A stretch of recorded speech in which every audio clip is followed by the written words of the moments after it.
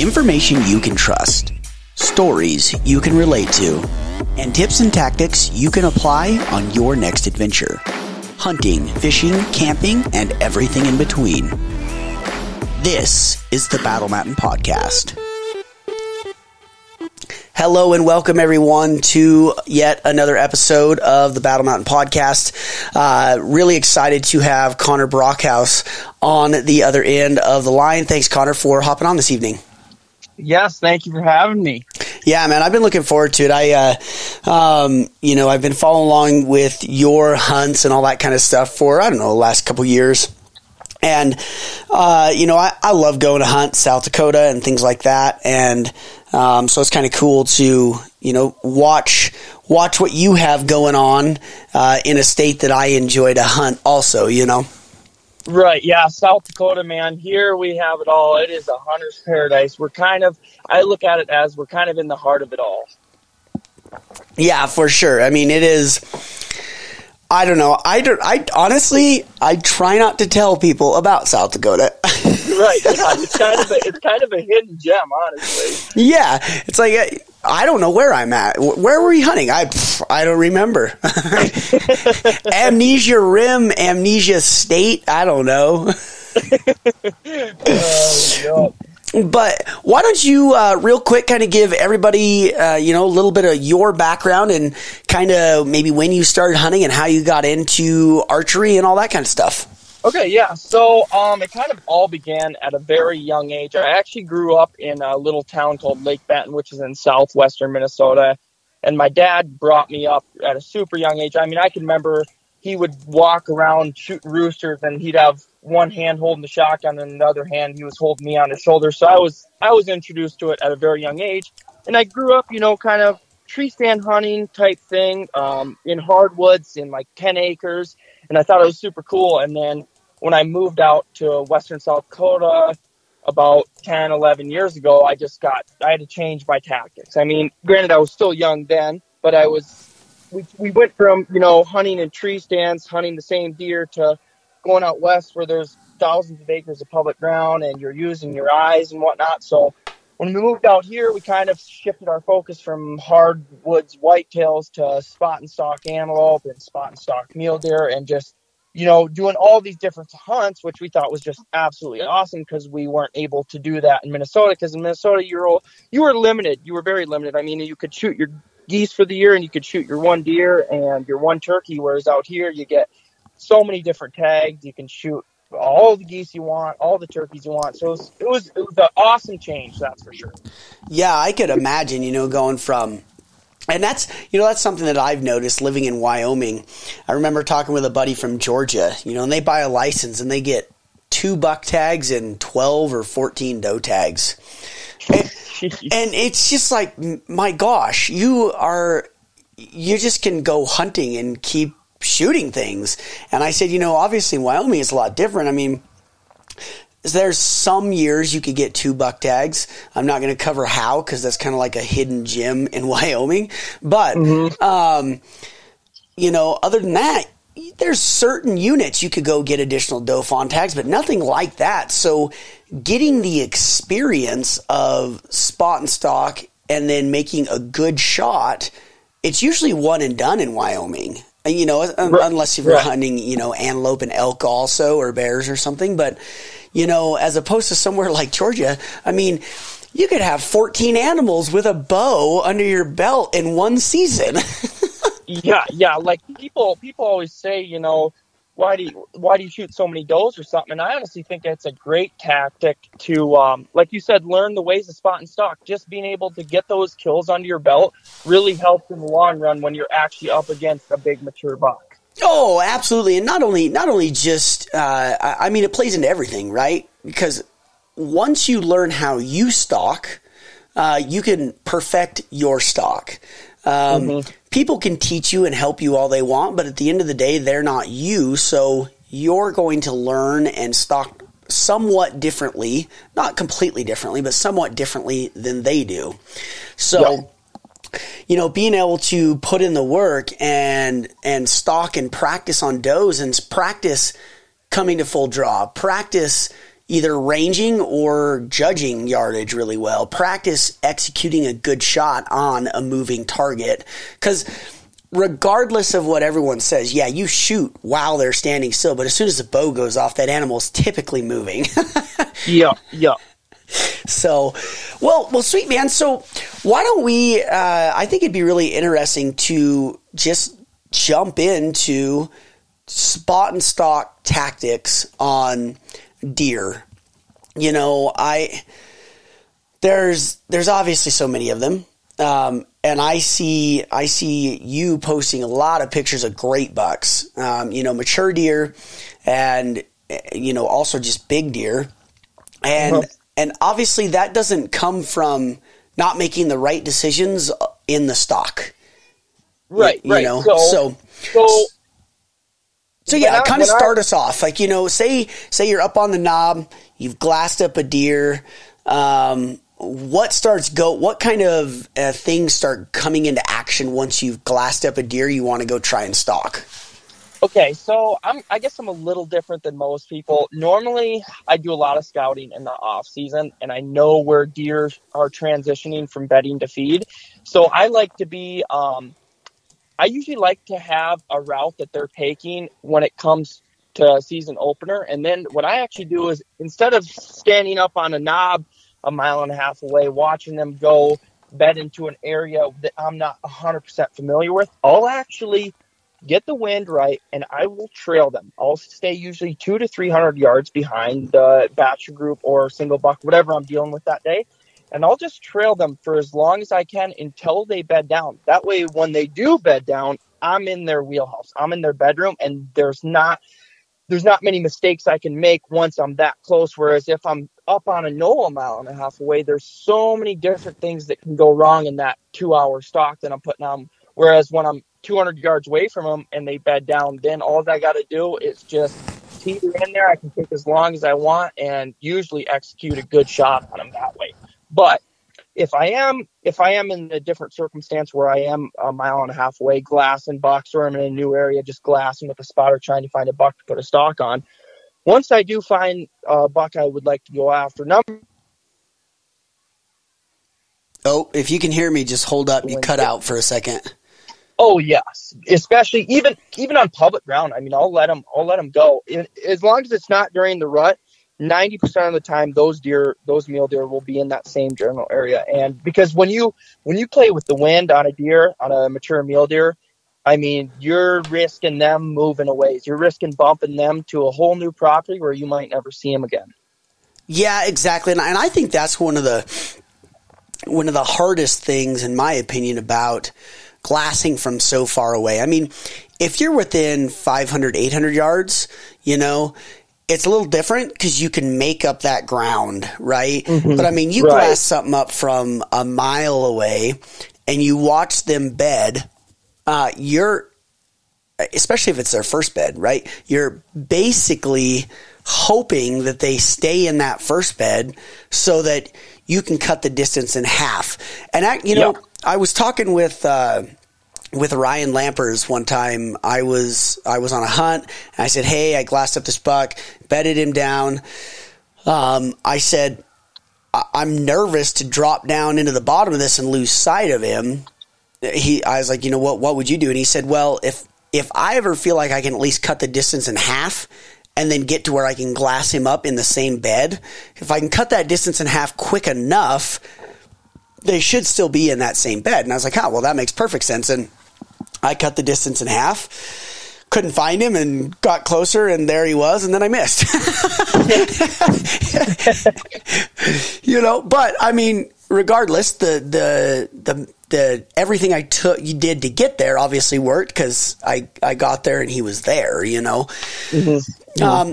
But I really like what you mentioned about kind of following them to their bedding area, because I would assume with you, because I know with me and I guess I don't know why it wouldn't for everyone else, is you watch a deer go into a drainage, and when they disappear, it's like, where exactly are they?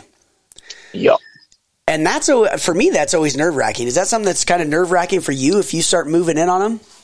Oh, yeah, especially if I'm in an area where I really don't know the lay of the land. Yeah. And, I mean, especially if you're watching those deer from, a mile off and they go into a drainage and you lose sight of them, then it's super nerve-wracking because you're like, well, now I don't know his exact location and I don't want to just run in there and bust the deer because I don't know where he is. Whereas if, you're kind of in their bedroom, you can maybe, just transition over 100 yards and get a better vantage point and hopefully lay eyes on them again. And, in a situation like that, if I wasn't able to lay eyes on them, if they went into a drainage, I'd probably just sit back for, however long it takes to where I think, all right, he's bedded down in there. And then maybe if the conditions are right, if, we got a high wind or something, then I would probably slowly ease my way in there and just constantly be using your binoculars, just peeking up over every little ridge or knoll or whatever you're dealing with. But if you're like a mile out, I mean, it's going to take you an hour and a half to get over there, and you could be wasting your whole day on a deer that went down into a drainage. You lost eyes on him, and he's now not even there. Yeah, absolutely. And on top of it, I mean, you never know what other deer are between when they disappear into a drainage, you never know what other deer could be between him and you also. And that's man, talk about screwing up a stock real quick, huh?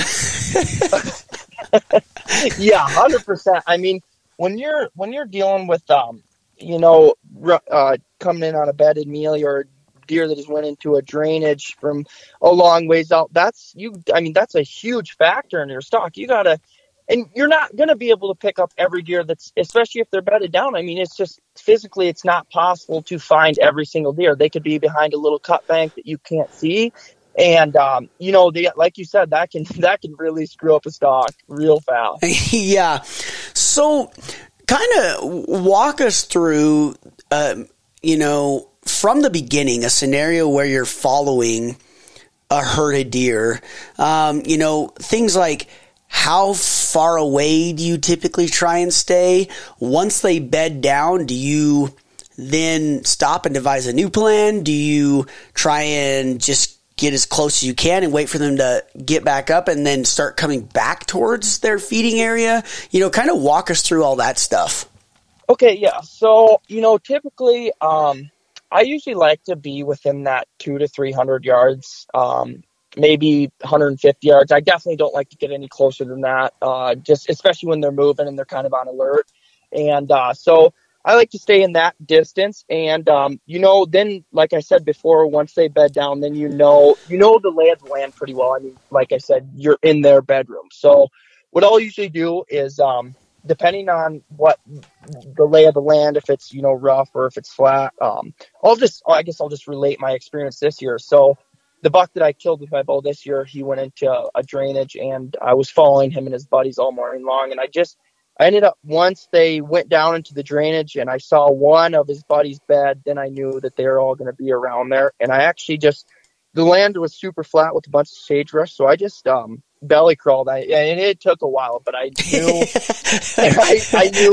I knew that they would be able to pick me out if I were to, take a lazier route. So I actually had to lay down, even belly crawling. I had to lay down for over an hour just because all my wind had died off. And right, those big ears on those mule deer, they can hear just about anything. So I waited for the wind to pick up, and you work on a situation like that. You just slowly work your way in there, belly crawling, walking, however the land is laid. And, just constantly be on alert, using your binos, watching, and especially if you don't know 100% where they bedded. But if you know 100% sure where they bedded, then you can, devise a new plan right then and there. And just what I like to do is, I don't really have a set plan when I'm following them. Just whenever they do decide to bed down, I'll come up with a new plan with the land around me that I already kind of know because I'm, right around it, and I'll work whatever I have to do to work my way into bow range on those suckers. Gotcha. Yeah, because I hear of people using that also as an elk tactic. When they're talking about, hey, these elk were headed into this dark timber, so I just kind of shadowed the herd and then slowly moved in. But I could 100% see why that would work so well, especially if you have already got them patterned like you're talking. That I could imagine that the patterning portion of your, hunt, I would imagine that really pays dividends when it comes. Oh, yeah. Yes, for sure. No doubt in my mind. I mean, if you can put in the time to scout, that is one of the biggest factors in killing just darn near anything. I mean, knowing what they are doing, and especially those early season mule deer before they're shedding their velvet, they are so patternable. I mean, they do darn near the same thing every single day. So knowing their route and what they do when they're just out doing their thing is a huge key factor in killing them. Yeah, I agree. I think especially if there is an actual food source, it's a little bit different when it's, like high alpine basins or whatever, but right. But at the same point, it's not, because they're in their velvet and they're coming out to this big basin to feed, right? Yep. It's still the same idea. So once you have moved in, and you got up close to the herd, you got the wind right, are you typically trying to kind of circle around the bedded deer, and obviously not to where the wind is bad, but kind of coming at them almost at like a 45-degree angle so that they're not looking directly at you? Or do you find yourself sometimes coming directly above, or even maybe sometimes below? Like, obviously it's situational. I understand that, but I think each hunter also kind of prefers an approach. Yeah, right. So, unfortunately during early season when they're bachelor'd up, usually you're going to be dealing with bucks facing different directions. And, in that kind of situation, when you're in on the herd, I just, what I do in that situation is I play it off the lay of the land, wherever you think you have the most cover. I don't care if it sounds dumb and you're going to be going below them. If that's where the most cover is, just take your time and go in there and move slowly, rather than, skylining yourself on a little knoll where there's no cover. So it's very situational, like you said. It just all depends on the lay of the land. In a perfect world, you're going to come in perfectly behind them, but like I said, 90% of the time you're dealing with different bucks facing different directions. Yeah, because that is something that is usually a little different about hunting. Where you're hunting is the fact that there's rut going on. Because like when I'm hunting in Wyoming, very few of the units, unless it's a special draw tag, are even into the mule deer rut. So most of the time, I'm going bow hunting in September, like you are, but a lot of the units, the rifle season is in October, whether it be October 1st through 8th or the 15th through the 30th or whatever. Very few units have rifle season into November. So that's kind of a whole different thing that I've noticed, as far as what South Dakota has to offer. Like it's crazy.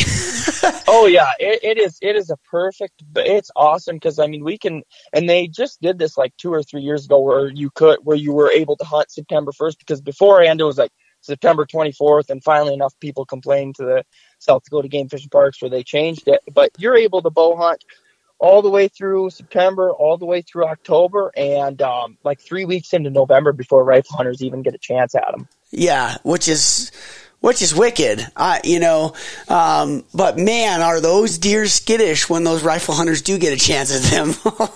Oh yeah, those especially the deer on the public, man. Especially the mature bucks, because when you're dealing with mule deer, a lot of it, people get, especially if you're a whitetail hunter and just strictly mainly hunt whitetails, you'll go out west and see a 2.5-year-old mule deer sitting off the road, and they're dumber than a box of rocks. There's not much going on there, but those mature mule deer, I mean, I don't care what people say. I think I'm talking mature mule deer are one of the hardest animals to bow hunt, just because there's a reason why they get old. I mean, they know what's going on. You got to make sure you're playing it perfect. Yeah, exactly. Obviously, I agree with that. I think there's a point where it's just anything mature is obviously more challenging.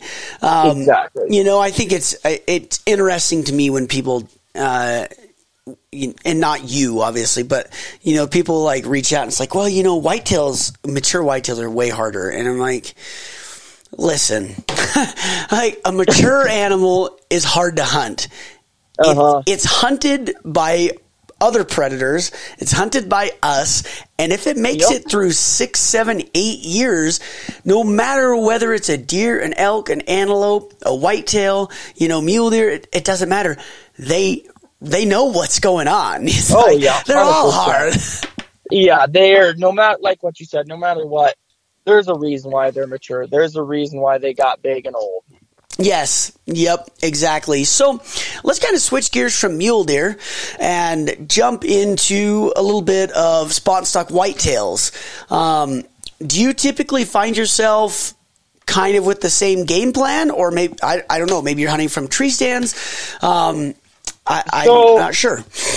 So with whitetails, spot and stock, what I usually do is just a lot of the times it kind of sounds, I guess some people might think it sounds weird, but I'll drive around. I'll drive around with the spotter on a window mount, and I will, because normally you're dealing with roads that can get you kind of somewhere near the place of these whitetails are hanging out. Because out in the western part of the state, it's a lot of flat terrain, and then you'll have a little bunch of trees where all these whitetails are kind of grouped up at. Right. So I'll drive around or just walk to big vantage points, set up a spotter, look at them. And, once I find a mature buck, then, whitetails, they lay in a spot where most of the time, I guess, the whitetails that I've dealt with, they lay in a spot where you can usually get on them pretty easily. The only thing with whitetails is I think they're definitely more sensitive type Agreed. Ways.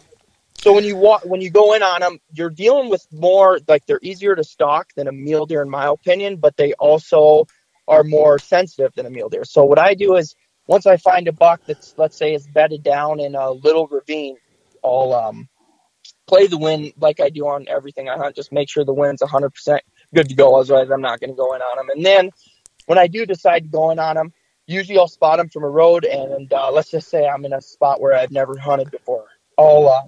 I'll work my way in from whichever direction, usually to where I can use the ravine or whatever they're in as some cover to get to them. And then once I get in their bedroom, I will just kind of, make a game plan from there. I'll be looking, and if I can see antler tips, or if I can see where I think 100% sure he bedded down, and I'll just slowly, and I mean super slowly, ease in on him. And usually, I guess I've only killed a few whitetail spot and stock, but usually you can get on them pretty tight as long as you got good wind, because obviously they're going to be able to hear you, and then just be able to execute a shot, because they're real jumpy, compared to a mule deer. You got to make sure you're on your game. Yeah, agreed. I've noticed that too. It just seems like they just don't tolerate as much. No, they don't like. I always look at it as usually the mule deer is going to give you the famous look back, whereas a whitetail is just going to put its tail up in the air and take off. Yeah. Yes. That is a great way to put that. Cause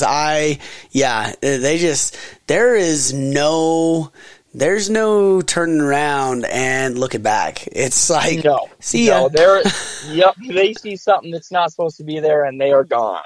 Yep.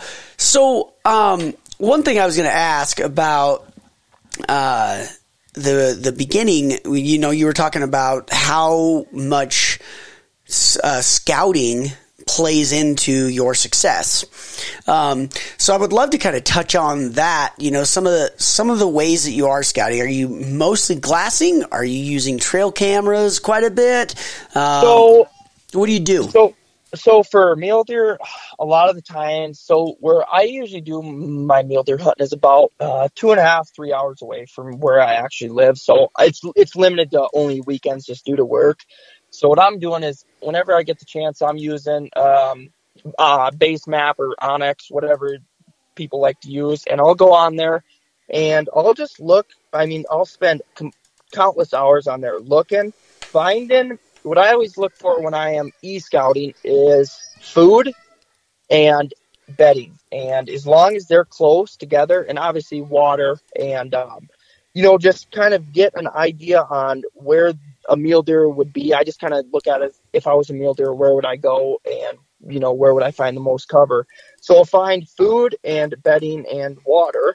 And then once I find that, because obviously it's going to take a little while to find that all in a small area, and I'll zoom in, find a good vantage point, and go out there. And then once I do find that vantage point that I'll like, then that's when I set up and glass. And usually on a spot, I will spend 2 to 3 days on glassing just from a mile away and spending all day on the spotter. And if I don't see a mature buck within 2 to 3 days, I am out of there, especially in the early season when they're staying around the same home area.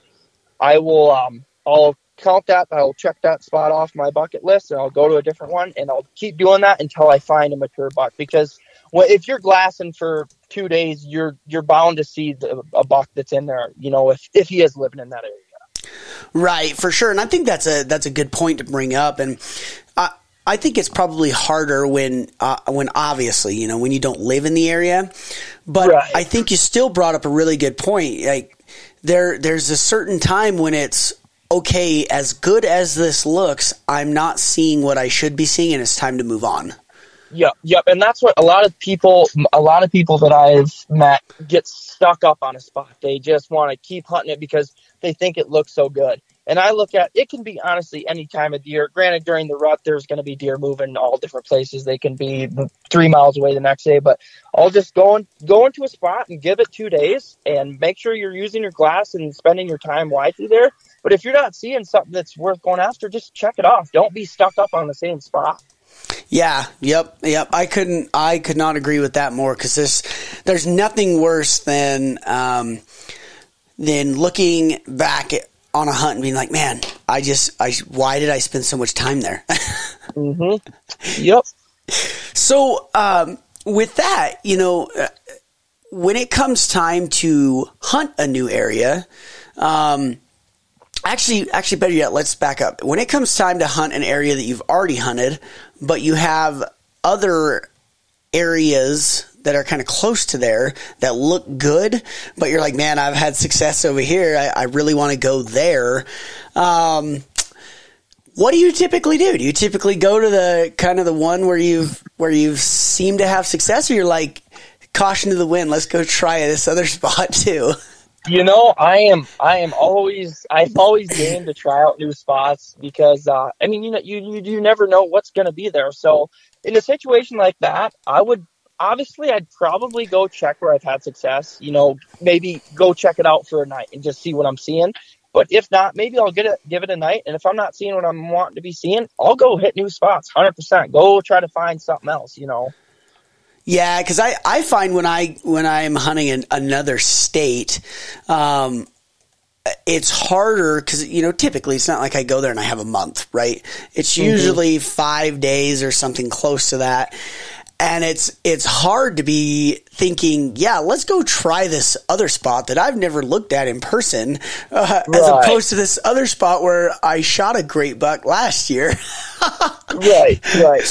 Yeah, and if you have those in your back pocket where you've had success in the past, definitely go check them out for a day or something, because obviously you were doing something right the last year, so you might as well go take a look at it this year type thing. Yep. Absolutely, man. Absolutely. Well, Connor, I think it would be really great to have you back on, and maybe we talk like archery setup, whether it be the bow or whatever else, or maybe it be even, do you remove your shoes when you're in the middle of a stock, or do you not? Because That's obviously a big there's controversy. there's so many different factors. I mean, everyone has their own way they stalk and do things. It all comes from experience. I mean, you can only be taught so much, but when you're out there in the moment doing your thing, you're always learning so much. Yep. Absolutely, man. Well, I really appreciate you hopping on the show and chatting about spot and stock mule deer, or I guess spot and stock any deer. I think people are going to learn a lot from this episode, so I appreciate you hopping on. Yeah, heck yeah. I really appreciate you letting me hop on with you. Yeah, and why don't you let everybody know kind of your Instagram handle, and if you have, I don't know if you have a YouTube channel or anything else, why don't you let everybody know? Yeah, so you can reach me on my Instagram, which is going to be Connor.Brockhouse, and that's CONNOR.BROCKHOUSE. And I actually do not have my own YouTube channel yet. We actually just got done filming a turkey hunt in Nebraska a couple days ago, so be looking out this year, because I will be putting out my first ever YouTube channel with all my hunts on it. Awesome. Perfect. Alrighty. Well, it was good chatting with you. Yeah, thanks, man. Yep. Bye.